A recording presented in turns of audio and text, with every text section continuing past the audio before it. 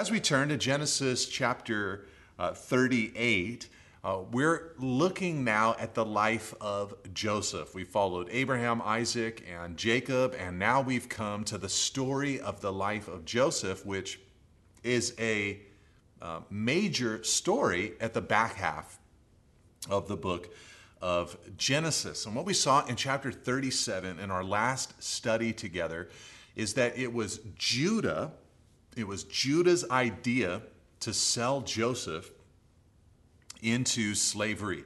They found some Ishmaelite traders, sold them to the Ishmaelite traders, and then Joseph was brought to Egypt, as we'll see in chapter 39. Judah, though, for his part, he needs to grow. There's a process that this man must go through because he is going to be the man years later, after Joseph is in Egyptian captivity for many years, after he ascends to the right hand of Pharaoh and becomes the second most powerful man in Egypt, Judah is going to be the one who volunteers himself into imprisonment on behalf of Joseph's younger brother Benjamin. And God has to prepare Judah's heart so that that great act of sacrifice, which would ultimately lead to the reconciliation of Joseph to his brothers and to his family, Judah has to be prepared for that moment to come. And at this point in the book of Genesis, Judah, who just sold Joseph into slavery, is not that kind of man. God had to work on Judah to get him to that point. And in part, at least, Genesis chapter 38 is about that work of God in Judah's life. So let's start reading in verse 1. It says, "It happened at that time that Judah went down from his brothers and turned aside to a certain Adullamite whose name was Hira. There Judah saw the daughter of a certain Canaanite whose name was Shua. He took her and went into her, and she conceived and bore a son, and he called his name She conceived again and bore a son, and she called his name Onan. She again bore a son, and she called his name Shelah. Judah was in Kezib when she bore him." Now, the chapter that we're about to enter into is one of the most explicit and frankly grotesque chapters in the story that we find here in the book of Genesis. There's just a lot of sin in this particular chapter. Judah is going to marry, as we saw here. He has 3 sons. 2 of the sons are going to die. The one son that is left will be alive, but Judah will keep back the daughter-in-law from him. And as the story unfolds, we're going to see the immorality of Judah, the deception of Judah, and even of Tamar just to defend herself. It's a wild passage that we're about to get into. And at first glance, it doesn't seem to fit with where we're at in the book of Genesis. Like I said last week, we've translated or graduated into the story of Joseph. And now here we have this catastrophic story from the family of Judah. But this story served significant purposes. First, it served as confirmation of God's plan to select the younger over the older. This is what God has been doing all throughout the book of Genesis. He chose Isaac, he chose Jacob, he chose Joseph, and Judah resisted that selection from God in choosing Joseph. But even in Judah's own family, he's going to discover at the very end of this story, his daughter-in-law will have 2 children, twins will be born, and the younger will be the chosen child. Number 2, this story connects to the lineage of Jesus. At the end of this story, the babies that are born, one of them will be named Perez, and he's actually in the line of the Messiah, in the line of Christ. And another purpose in this story is that in chapter 40, we're going to see the holiness and consecration of Joseph, particularly in the way that he resisted the temptation sexually that Potiphar's wife presented him with.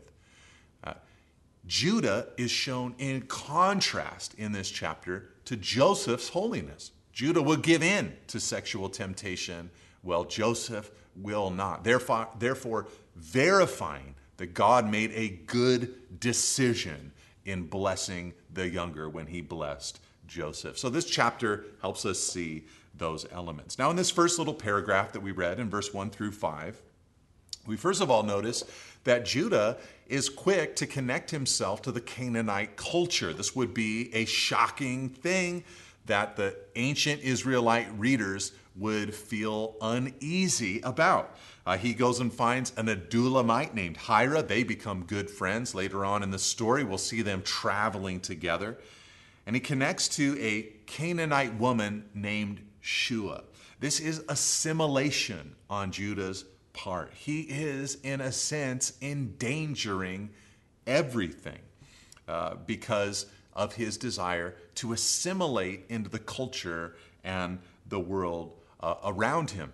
You know, later on, at the end of the book of Genesis, near the end of their lives, after God has blessed Joseph to the nth degree, Jacob is going to pronounce statements of fact on each of his sons.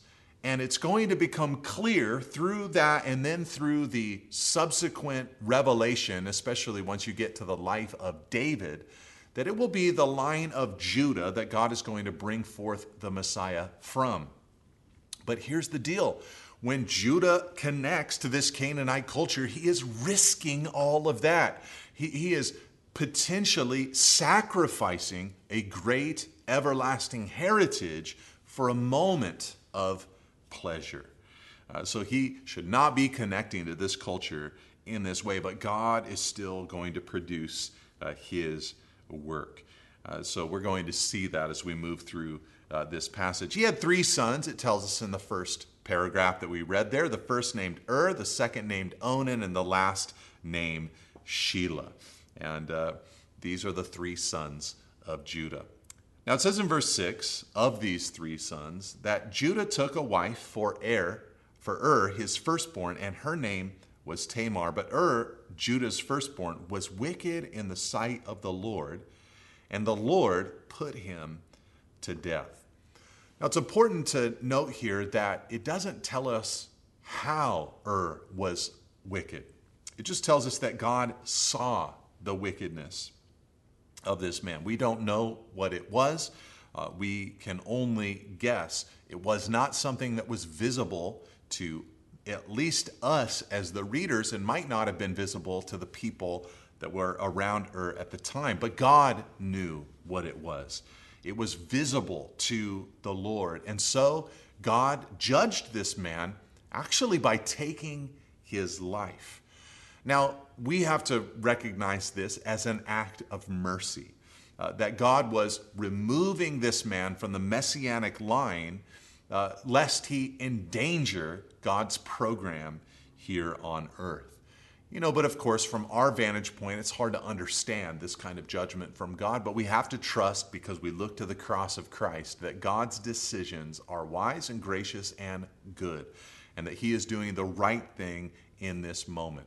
You know, if you were to take a rabid dog or animal and put it down, a little child would not understand what is being done. They would think of it as something that is cruel, but in actuality, it's a loving act because that animal is endangering everyone around it.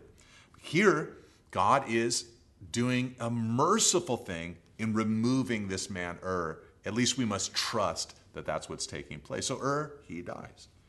Then in verse 8, Judah said to Onan, "Go into your brother's wife and perform the duty of a brother-in-law to her, and raise up offspring to or for your brother." But Onan knew that the offspring would not be his, so whenever he went into his brother's wife, he would waste the semen on the ground, so as not to give offspring to his brother. And what he did was wicked in the sight of the Lord, and he put him to death also. Now, this entire paragraph that we just read, it's foreign to us. There's a lot here that is odd to us. And all of it really centers, the oddity begins with Judah's command to Onan. Was married to this woman named Tamar. Dies. Judah then goes to the next son, Onan, younger brother, and says, go into Tamar and have a child with her on behalf of your deceased brother. This is odd to us because it's not our custom, practice, law, or New Testament command. But what this is called is Levirate marriage. Not Levirate from the Levites, but Levirate meaning from your brother's family or your husband's brother. And what this practice was that the surviving brother would try to impregnate the childless widow of his older brother so that child could receive the inheritance of the deceased brother. Later on, this became actually part of the Old Testament law in Deuteronomy chapter 25. And you might recall it from your familiarity with the life of Christ. There was that moment where the Sadducees came and proposed to Jesus a ridiculous scenario of 7 brothers who had the same wife, yet with no children. And they wanted to know whose wife would she be in the resurrection. It was their theological way of mocking the idea of a great and final resurrection from the dead. And Jesus, of course, responded to them that you don't know the power of God's word, you don't know the scriptures, and in the last day, in the resurrection, they will not be married, but will be like the angels that are neither given or receive marriage.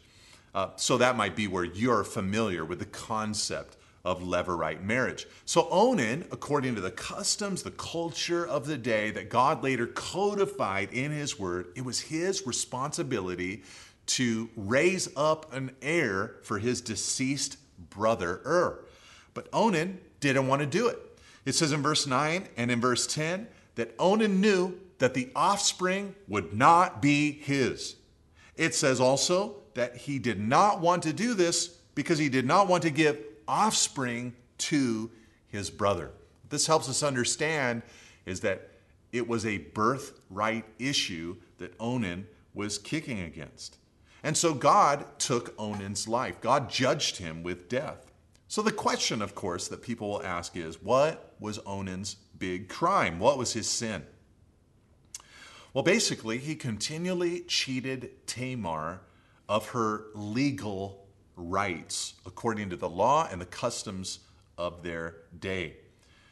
He didn't impregnate her. He spilled his seed on the ground, it says, because he knew that this child would actually be his rival. You see, was the firstborn.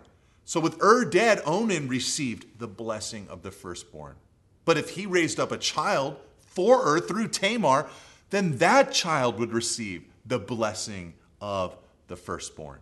And Onan did not want his rival to exist. And so he spilled his seed in an attempt to circumvent God's plan, to get his way, and to get the blessing for himself. Now, of course, in the process, he was satisfying his flesh sexually, but without taking the responsibility that was rightfully his. This is what immoral people do. They want the pleasures without the responsibility. Now, because of this, some people have used this passage to rebuke all forms of family planning. But this, I think, misses the point of the passage. Onan's sin was his refusal to give Tamar her marital rights in an attempt to further his own heritage. Now think about this with me for a second. This is actually a reflection of Judah's sin. You see, Judah, in a sense, was in line for the blessing. You say, hold on a second. I thought he was the fourth child of Jacob, the fourth son of Leah.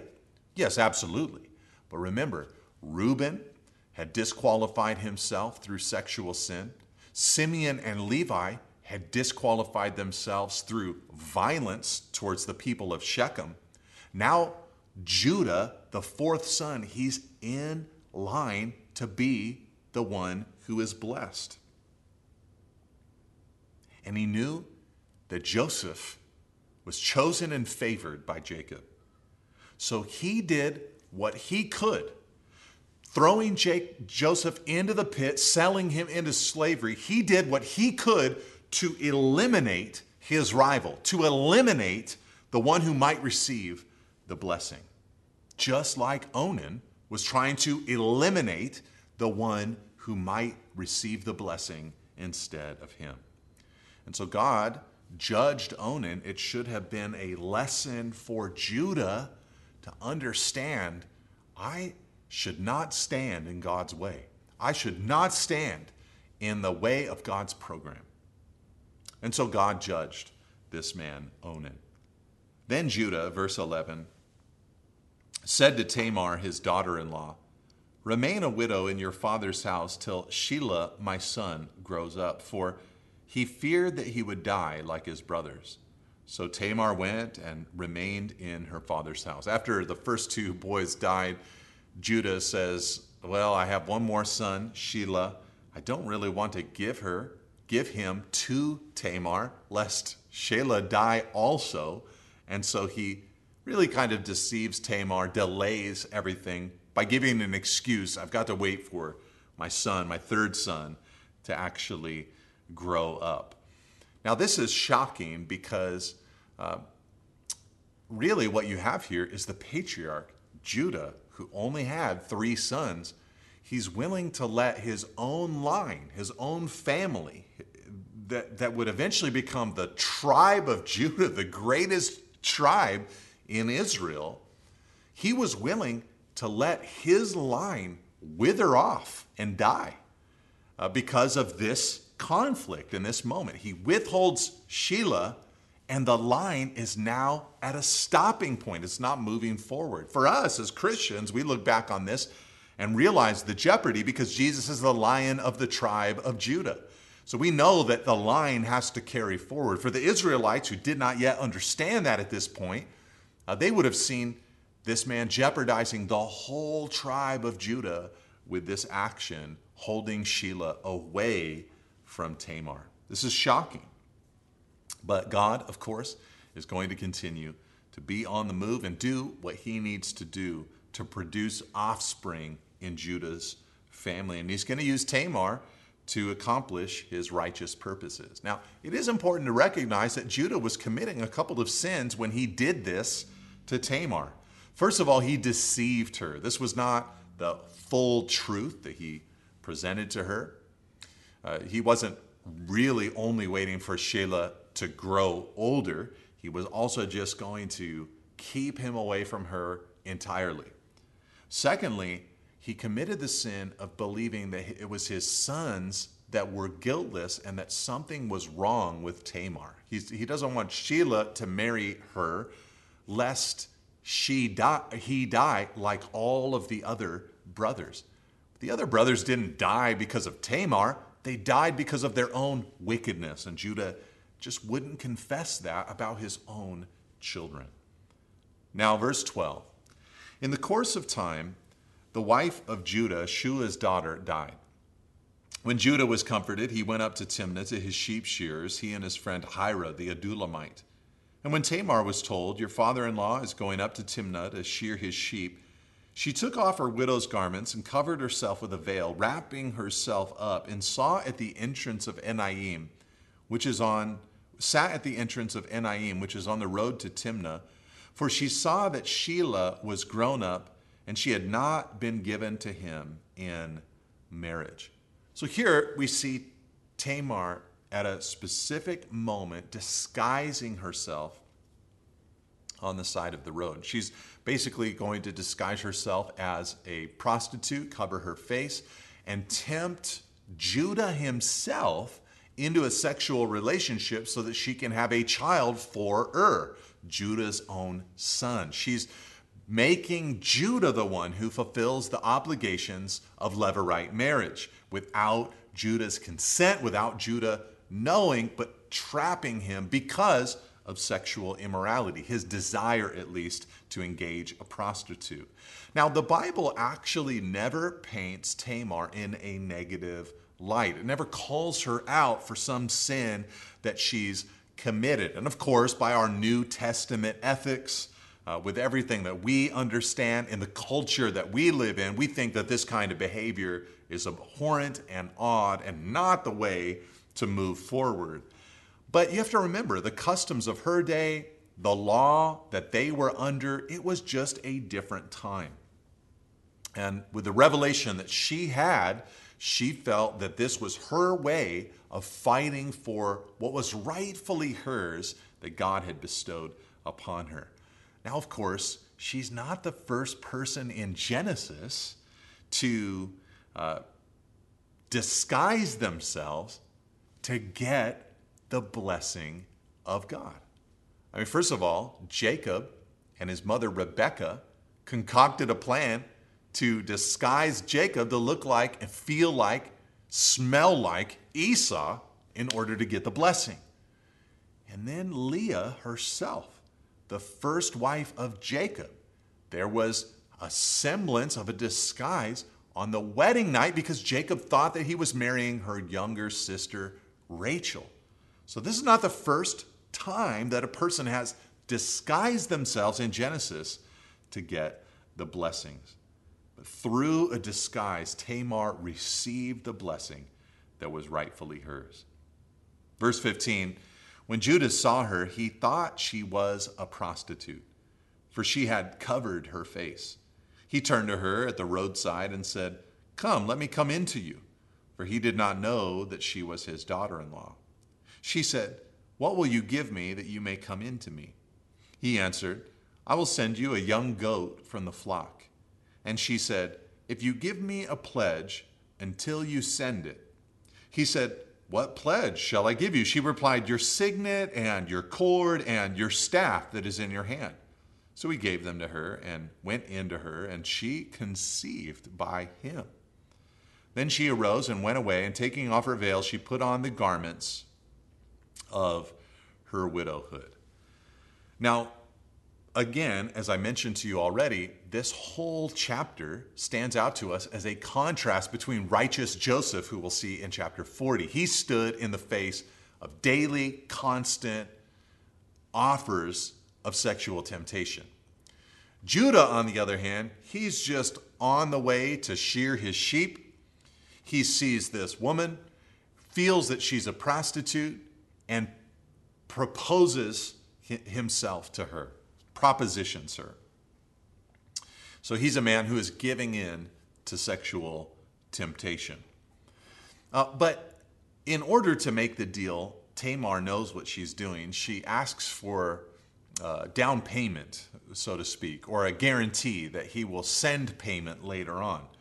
And so she says, "Give me your signet, your cord, and your staff." The signet was the way that Judah would write his signature in that way, kind of the pressing of like a wax ring, something like that. The cord was likely where he wore that signet, around his neck. And the staff was his walking stick, but also probably represented the authority or the power that he had amongst his people or in his clan. In a sense, what these items are, they serve as his form of identification. These belong to Judah. This was Judah. Judah was here. Now, after all this was over, verse 20. When Judah sent the young goat by his friend the Adulamite to take back the pledge from the woman's hand, he did not find her. And he asked the men of the place, "Where's the cult prostitute who was at Enaim at the roadside?" And they said, "No cult prostitute has been here." So he returned to Judah and said, "I've not found her." Also the men of the place said, "No cult prostitute has been here." And Judah replied, "Let her keep the things as her own, or we shall be laughed at. You see, I sent this young goat, and you did not find her." About 3 months later, verse 24, it was told Judah was told, "Tamar, your daughter-in-law, has been immoral. Moreover, she is pregnant by immorality." And Judah said, "Bring her out and let her be burned." Now, of course, as the reader, we understand that Judah is the one who's impregnated Tamar, but the whole scene is filled with suspense. She has his signet, his cord, his staff. So she's going to prove that she is impregnated by him. But he doesn't know that yet, and when he hears the news that his daughter-in-law has been sexually immoral, excuse me, who has been sexually immoral? Judah. But he thinks she has been sexually immoral, and he says, "Bring her out and let her be burned." Not only is this man sexually promiscuous, but he is a great hypocrite, highly judgmental of this woman. As she was being brought out, she sent word to her father-in-law, "By the man to whom these belong, I am pregnant." And she said, "Please identify whose these are, the signet and the cord and the staff." Then Judah identified them and said, "She is more righteous than I, since I did not give her to my son Shelah." And he did not know her again. Here, the other shoe drops, and everybody understands what's happened. Judah has impregnated his daughter-in-law, Tamar. She's going to have a child, and it's going to be his offspring. This is a massive moment. Now, in the midst of all of this, here is what I propose to you. I think God was working on Judah. Like I said earlier, Judah would become the man who would volunteer himself in Benjamin's place later in the book of Genesis. Here, he's revealed as a judgmental hypocrite, but he says, "She is more righteous than I." I think God is working on this man. In fact, there are some who have tried to put together the timeline of events. Remember, Joseph, at 17 years of age, has been sold into slavery. He's going to, after a season in slavery, be thrown into prison, and then after prison, ascend to Pharaoh's right hand. He will serve Pharaoh for 14 years before the brothers are reunified together.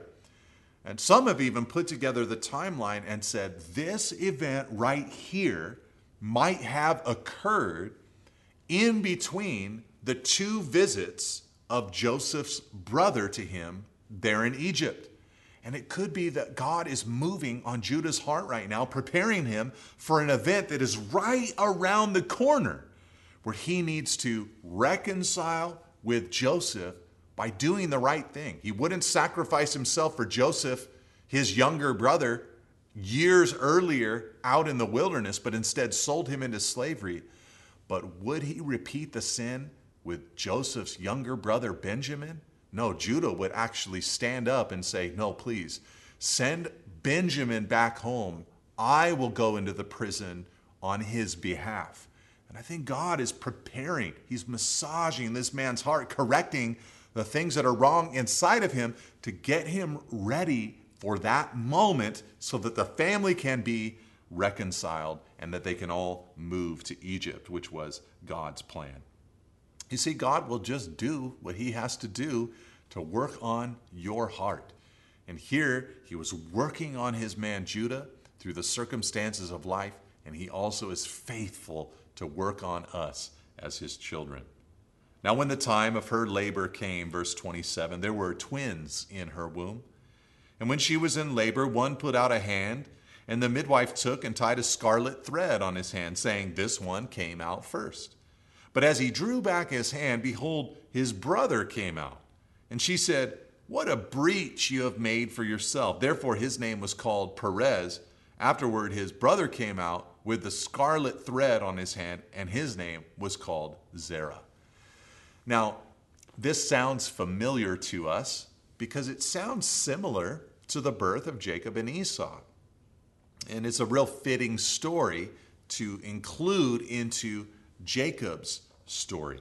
It's kind of an abrupt ending to the whole episode, as if we're supposed to know the meaning of this particular movement. These two boys were born. One came out first. They tied a thread around his arm, but then he went back in, and the younger brother came out. He was actually born first, and they named him with these names that gave that significance for the rest of their lives. But when you consider Jacob's story, it's a fitting end, isn't it? The younger has the place of prominence. Perez will be the one that goes into the line of the Messiah. The younger prevails, in other words. In other words, though Judah and all of his brothers thought that they could thwart God's plans, the very clear dreams that God had given to Joseph, they couldn't thwart God's plans. God's will, God's plan, God's purposes will unfold. Such a blessing to know that God is unstoppable. Sometimes we think that the church will be stopped, that the gospel will be stopped, and there are various reasons that would cause us to think this might occur. But the reality is that God's kingdom will move forward. So even though Judah had tried to reject God's plan for his younger brother Joseph, God had his way of giving Joseph good success. Now let's move on to chapter 39. It says in verse 1, "Now Joseph," back to his story, "had been brought down to Egypt. And Potiphar, an officer of Pharaoh, the captain of the guard, an Egyptian, had brought him from the Ishmaelites who had brought him down there. The Lord was with Joseph, and he became a successful man, and he was in the house of his Egyptian master." So here we have Joseph there in Egypt. He'd gone down to Egypt after being sold into slavery, and this man Potiphar, an officer of Pharaoh, had actually bought him from the Ishmaelites who had brought him into Egypt. Now, all of this is a clever design by God. You see, the people of Israel were very prone to assimilation with the people around them. As we saw in the story of Judah, he wanted to assimilate to the Canaanites that were around them. And of course, if Abraham's offspring assimilated, then the plan would be thwarted. So God didn't want assimilation, he wanted separation. And for separation to occur, the people of Israel needed a chance to grow without ties binding them to the surrounding people, without the temptation to intermarry for economic reasons. So the people of Egypt would provide the perfect incubator for the people of Israel to grow from a large family into a nation of people. The reason the Egyptians were perfect for this is because they had certain laws and customs, as we'll see as we go through the book of Genesis, that caused them to think of the people of Israel as unclean people, especially because the people of Israel were herdsmen who were taking care of flocks. Because of that uncleanness, they separated themselves from the people of Israel, and it allowed the Israelites to grow, like I said, from a large family into a small nation. So this is very strategic that God has brought Joseph to Egypt because this is where God wants to embed his people for a period of time. So Potiphar, this officer of Pharaoh, purchases Joseph, and Joseph begins to serve in Potiphar's house. Now notice there in verse 2, we already read it, it says that the Lord was with Joseph, and he became a successful man. 4 times throughout this chapter, we're going to see that the Lord was with Joseph. This helps us understand that Joseph was clearly a recipient of the Abrahamic covenant and promise. God had said back in Genesis 12, verse 3 to Abraham, "I will bless those who bless you, and him who dishonors you I will curse, and in you all the families of the earth will be blessed." Joseph clearly has the blessing of God upon his life. He is going to bless the people that he's around. God was with, the Lord was with Joseph. Now his master, verse 3, saw that the Lord was with him and that the Lord caused all that he did to succeed in his hands. So Joseph found favor in his sight and attended him. And he made him overseer of his house and put him in charge of all that he had. From the time that he made him overseer in his house and over all that he had, the Lord blessed the Egyptian's house. For Joseph's sake, the blessing of the Lord was on all that he had in house and field. So he left all that he had in Joseph's charge, and because of him, he had no concern about anything but the food that he ate. So Joseph, he's running Potiphar's house. Potiphar, he just delegates everything to Joseph because everything Joseph does is prosperous because of God's blessing upon his life. So Joseph is in charge of Potiphar's entire household. Now, this is beautiful from Joseph because it shows us a believer, a man who excelled in his workplace. And I think he excelled for a few reasons there in the household of Potiphar. First of all, he embraced the work. He embraced the work. He saw this as part of God's plan for his life. He could have sat and complained and said to himself, "Woe is me, how has this happened in my life?" But instead of complaining, he embraced the situation that he found himself in. And believers should embrace their workplace. Also, Joseph sought the strength of God for his work. He sought the strength of God for his work. It was the Lord strengthening him, the Lord filling him up. And we know, of course, that as we pray, as we seek the Lord, as we're in his word, that those are ways that he strengthens us for life. So he must have been seeking God for strength. Also, Joseph was faithful in his work. You know, he was just constant and trustworthy over time. And because of that, he excelled. He was exalted. Also, Joseph blessed his work. I think that he brought the blessing of God into unbelieving Potiphar's life. I believe that he prayed for his boss, that he prayed for his workplace before his work day. And finally, Joseph was trustworthy as well.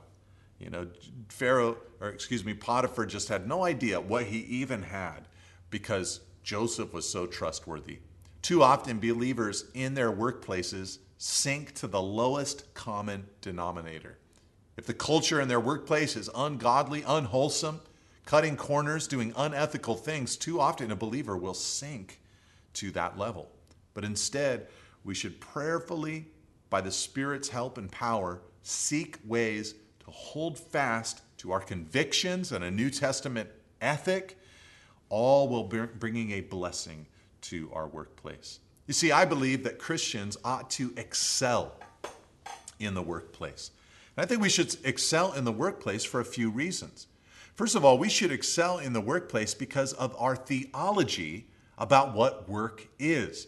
So many people think of work as a necessary evil. But our theology of work teaches us that before sin entered into the world, Adam was given a job by God. And our theology tells us that after Jesus returns and establishes his rule and reign forever, we will be ruling and reigning with him. There will be work for us to do. And so we understand that work is something that God has called us to as people. We were meant to fill the earth and subdue it. This signifies work. And so our theology should make us into great workers in our workplaces. But secondly, we should also excel in the workplace because of the mission that we have. First of all, we have the mission to love God, so our work can be a way for us to love God. We have a mission to love our neighbor as ourselves, so our work can be a way for us to love our neighbor as ourselves. And we have a mission to go into all the world and make disciples. So we're looking for opportunities to be salt and light in our workplaces. One of the ways we can be salt and light is through the work that we actually produce. It earns us, if you will, an audience with those around us. But finally, the third reason I wanted to say that I think Christians should be great workers is because of the new nature that we have in Christ Jesus. We're changed. We're different. We've been transformed. Sure, we still have the flesh that we deal with, but we are new in Christ Jesus. And with this new nature, by the help of the Holy Spirit, we can exhibit the fruit of the Spirit. And when you read of the fruit of the Spirit there in Galatians chapter 6, you'll discover the kinds of attributes that any workplace would admire. So I believe that Christians ought to excel in the workplace like Joseph excelled in his. Now, as Joseph worked, it says in the second half of verse 6, now Joseph was handsome in form and appearance. And after a time, his master's wife cast her eyes on Joseph and said, lie with me. But he refused and said to his master's wife, behold, because of me, my master has no concern about anything in the house, and he has put everything that he has in my charge. He is not greater in this house than I am, nor has he kept back anything from me except you, because you are his wife. How then can I do this great wickedness and sin against God? Now, this is a powerful movement in the story of Joseph. There are a few things I want to point out to you from it. First of all, think about this woman. Verse 7, it says that Potiphar's wife, she cast her eyes upon Joseph. It means that she lifted her eyes towards. It's as if an awakening has occurred. And the awakening that's occurred is lust, where she hadn't seen Joseph in that way before. As God is blessing him, raising him up, prospering him as he's aging, she sees him in a totally different way. And she presents herself now as a temptress to this man. She says, lie with me. She is very direct with Joseph. There is no misunderstanding what she is offering to him. She is unreservedly, without any holding back of herself whatsoever, offering her full self physically to this man. She is like the Proverbs 7 woman who came with the attire of a harlot, who was loud and rebellious, who caught the man in Proverbs 7, enticed him with her speech, and brought him to the way of slaughter. That's Potiphar's wife.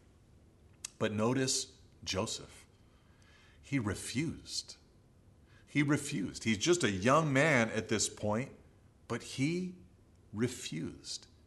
Now, when Joseph refused, if you've been paying attention in the book of Genesis, you might notice that he is flipping the normal script. Normally, the way it goes is the patriarch goes down to Egypt, goes into foreign territory, and his wife is so beautiful that the foreign power takes the wife into his own harem, and God has to protect the woman from harming the messianic line through sexual sin. God has to jump in to protect things. Here, though, it's the patriarch himself, Joseph, who is being pursued by a foreign woman. And God is there, but he's working through Joseph because Joseph himself stands up to this temptation. He flips the script as it has normally been written. Listen, brothers and sisters, by the power of Jesus, the power of the Holy Spirit, we can live that same kind of life. We can flip the script, even the script that we have lived out so many times in our own lives, giving in to temptation. We don't have to go there. In Christ Jesus, we can be a victorious people.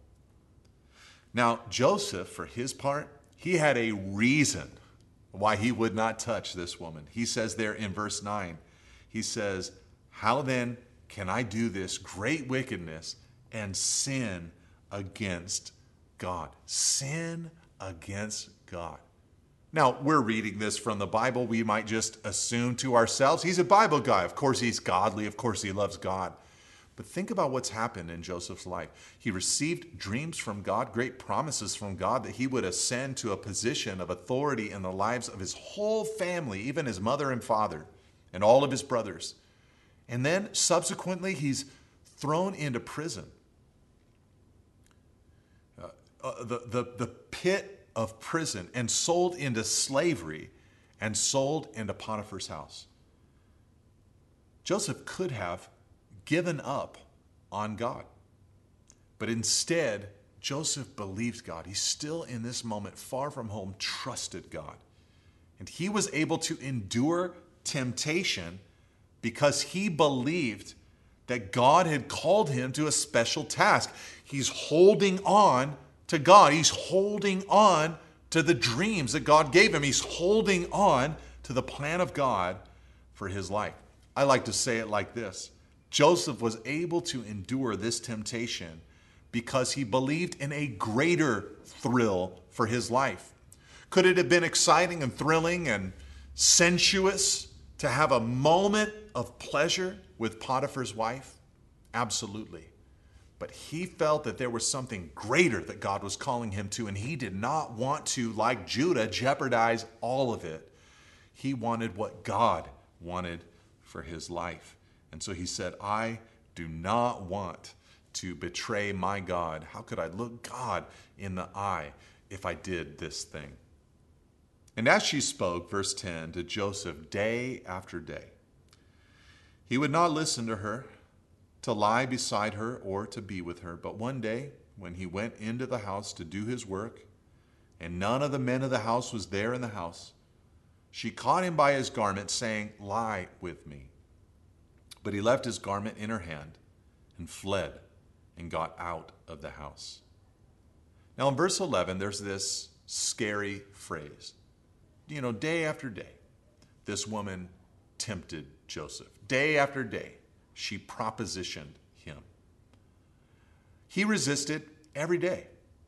I'm sure the temptation wore down on him, but one day he went into the house to do his work, and it says, none of the men of the house was there in the house.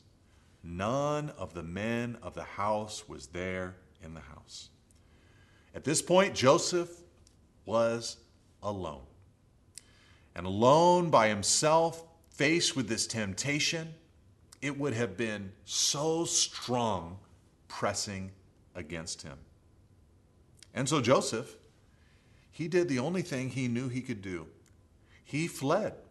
He wriggled out of his garment as she grabbed a hold of him, and he fled without his garment from this house. It says in 1 Corinthians chapter 6 that we must flee sexual immorality. You know, it's not a sin that we can stand against or in our own power resist. It just takes flight.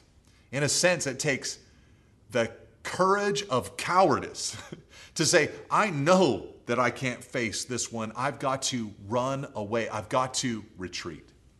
But the thing I'm really wanting to highlight for you today is the fact that none of the men of the house were in there. And that's what made this temptation so dangerous and strong at this particular moment. The reason that I'm mentioning this today is because we live in an era and in a time where it is very easy for a man to find himself by himself faced with temptations. You know, I'm a father. They say that it's important in our modern age to make sure that children, your kids, don't have full access to the internet alone and in their room. When they figure and study where most internet trouble begins, whether it's an internet crime or temptation that a child is exposed to or a predator that is reaching out to them, it doesn't happen in the living room with the family around as the child is on their laptop. No, it happens in the bedroom, alone, in the dark. And you see, men are carrying around little devices in their pockets so often without any restriction, without any filter, without any accountability, without any blockage whatsoever. All apps, all channels, all URLs are fully available to them at all times. And to me, this is tantamount to Joseph walking into the house without any other men in the house keeping an eye on him and Potiphar's wife. You see, we need help. We need people to be a part of our lives. We need accountability. We need to have things blocked for us. We should not just think that we could constantly resist temptation. Let's instead be a people who build that accountability into our lives. Now, as soon as Potiphar's wife saw, as soon as she saw in verse 13, that he had left his garment in her hand and had fled out of the house, she called to the men of her household and said to them, "See, he has brought among us a Hebrew to laugh at us. He came into me to lie with me, and I cried out with a loud voice. And as soon as he heard that I lifted up my voice and cried out, he left his garment beside me and fled and got out of the house." This is her way of accusing Joseph of attempted rape. Then she laid up his garment by her until his master came home, and she told him the same story, saying, "The Hebrew servant whom you have brought among us came in to me to laugh at me. But as soon as I lifted up my voice and cried, he left his garment beside me and fled out of the house. As soon as his master heard the words that his wife spoke to him, 'This is the way your servant treated me,' his anger was kindled. And Joseph's master took him and put him into the prison, the place where the king's prisoners were confined, and he was there in the prison." Now picture it. Potiphar comes home, and his wife, who has been telling all the servants of the house of this attempted rape that she has fabricated, is there holding Joseph's garment in her hand and presents the same story to Potiphar himself. This is, of course, the second time that Joseph's garment has been used to give a false report about Joseph. Joseph's brothers had taken the garment, had torn it, put blood on it, and given Jacob, the father, the impression that a wild animal had killed Joseph while he was out in the field.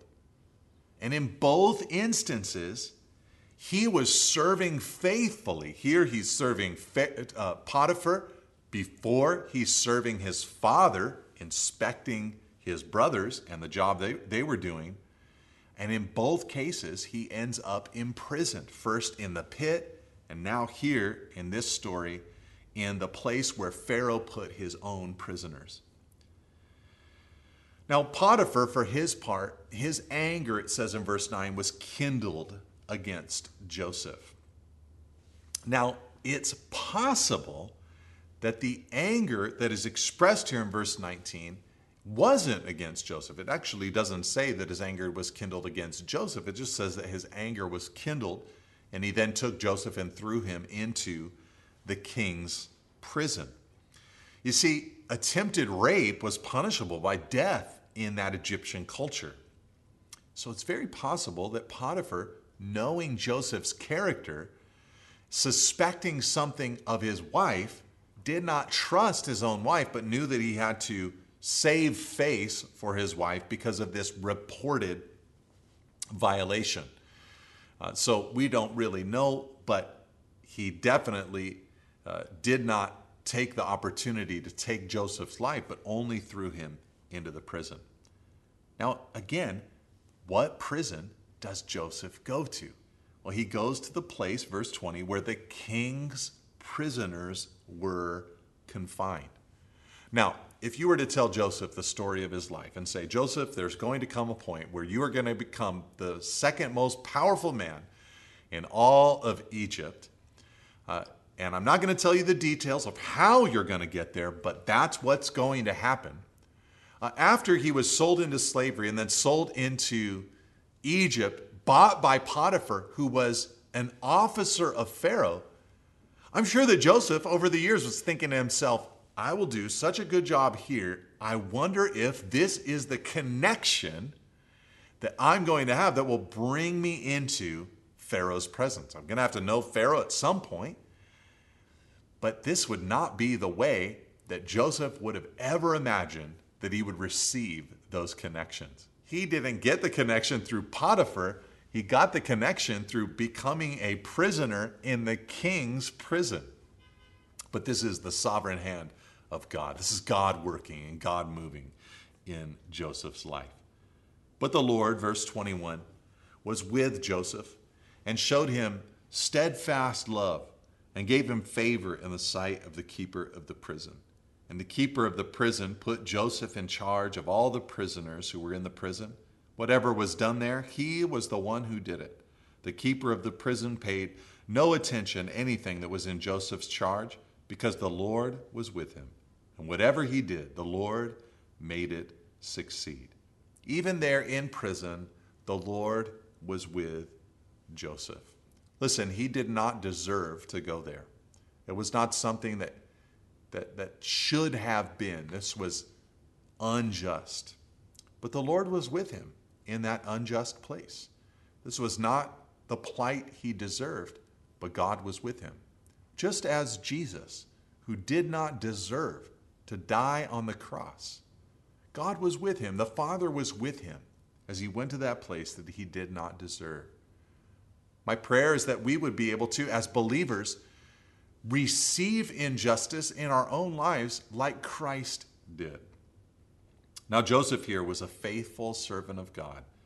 He was loyal to God no matter what, even right there in the prison, to the point that he became the man in charge. The prisoner is in charge of the entire prison because God favored his life.